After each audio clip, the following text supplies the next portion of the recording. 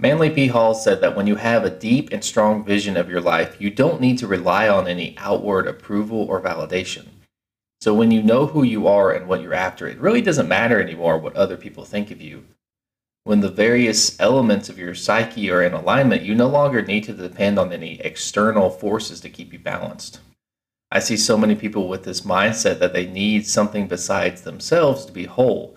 Everyone seems to be broken and looking for the one to fix them. They just want to take the right pill and make all the pain and uncertainty go away. And it's so much easier to look for someone to swoop in and make those changes for you instead of doing the inner work necessary to self actualize and become the best version of yourself and actually fix those problems. A lot of times it's easy to see when your friends are in toxic relationships with significant others, but I wonder how much of our lives would change if we started looking as critically at the relationship that we have with ourselves. If we were to treat our partners and friends the same way that we treat ourselves, more often than not, we would very quickly become social outcasts.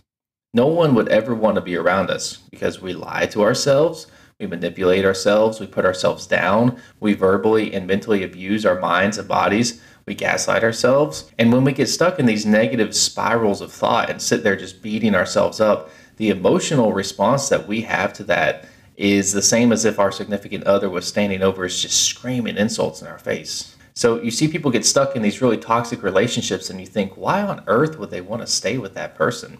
How can they not see how bad that is for them? And why would they stay with somebody who treats them like that? And the truth is that those relationships mirror the way that they treat themselves. Those are the kind of conversations that they're having in their heads. And it's just now being manifested into the material world. Because if you spend all that time locked in your head telling yourself all these negative things over and over and over again, that becomes your script. Your unconscious hears, I can't do anything right. I'll always be in pain. I'm a failure, etc. And they hears that over and over again. And so when a new situation comes up and you have to think to yourself, like, how am I going to respond to this? You're going to fall back on that script that you wrote and the one that you've been reinforcing with the power and weight of all these negative emotions and all this repetition. And people spend so long in these negative states that they start to believe that there's no escape from them. They start thinking that that's just how life is, and there's not really any chance of them being able to grow out of it. So they get stuck in a fixed mindset. And in that fixed mindset, there's no opportunity for improvement or for growth. And this isn't helped by the fact that society as a whole does not have very good mental health habits. I mean, everywhere you turn for help, the people that you look to, they seem to be just as lost and damaged as you are. And that's because we're not taught good mental health hygiene growing up. We're not taught how to cope with stress or how to form good habits. We're not taught how to process emotions in a healthy way. We're definitely not taught how to explore our own minds and how, like, the way that we think and the way that our minds work. Because if we did, we would become much too free thinking and much too dangerous. And so instead, we're taught to bottle it all up, and we're taught to just kind of power through and do what we can to fit into society.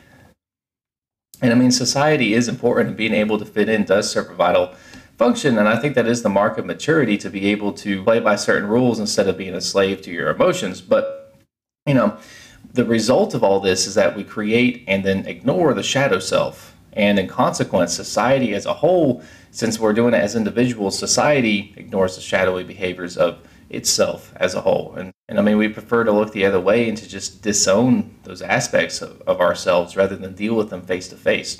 And what happens on the micro happens on the macro as well. And, you know, dealing with these problems face to face is necessary to have a healthy, balanced life, but it does pose some pretty big problems. It is difficult. I'm not saying that it isn't. We tend to think that we need to escape from this pain, but the reality is that we need to learn how to embrace it, because we need to learn to sit and process it, because that's the only way that it's going to go anywhere.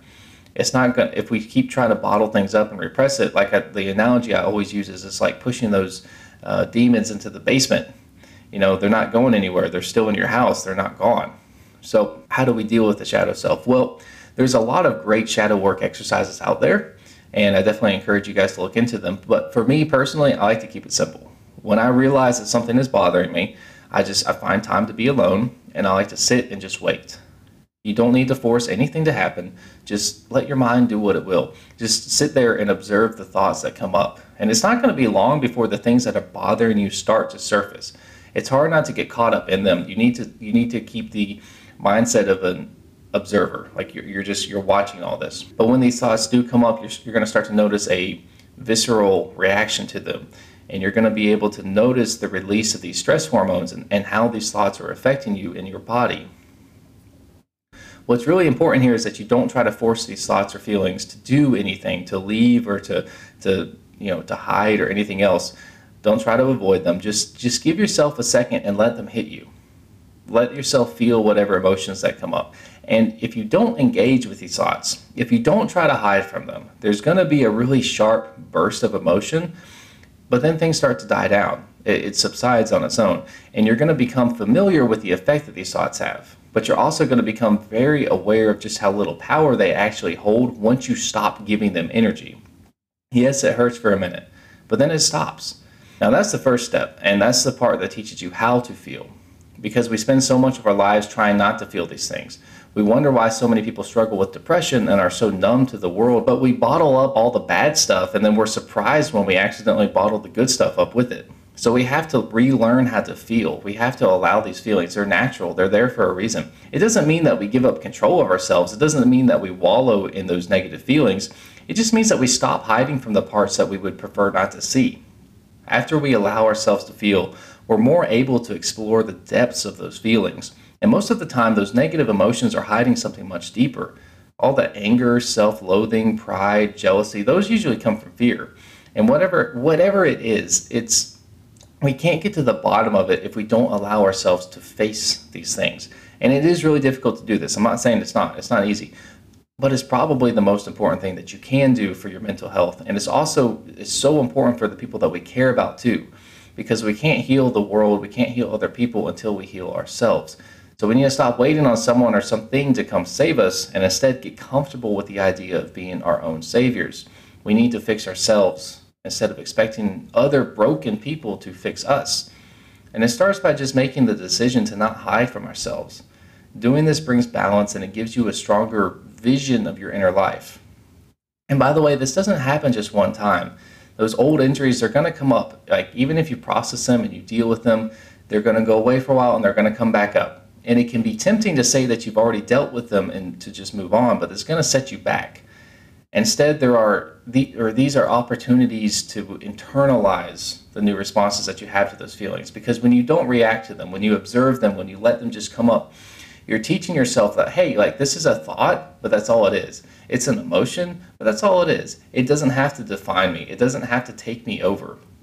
And I mean, you start small. You start with things that, don't bother you too much. But at first, it's really difficult. And I mean, you may find yourself like panicking a little bit when you deal with these really difficult thoughts. You find yourself getting really depressed.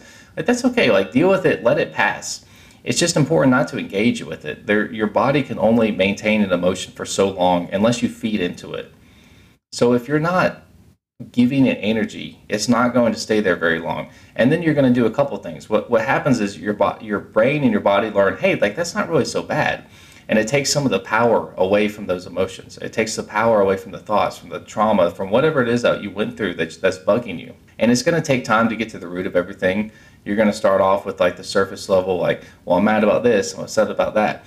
But then as you start pulling away the layers a little bit, you start getting deeper and deeper and deeper into it, and you start getting to the root of the problem. And once you can face that, then that's when there's really powerful changes in your life. And like I said, it's not going to be a one-time thing, but it's also not going to be as bad every time. Like, once you deal with it the first time and you kind of get through the worst of it, it is going to come back, but it won't be as bad. Just remember that healing is not a linear process. It's a cyclical thing. It comes in waves. And I mean, those waves get smaller and smaller if you're doing things the right way. But anyway, guys, thank you so much for listening. Have a good one.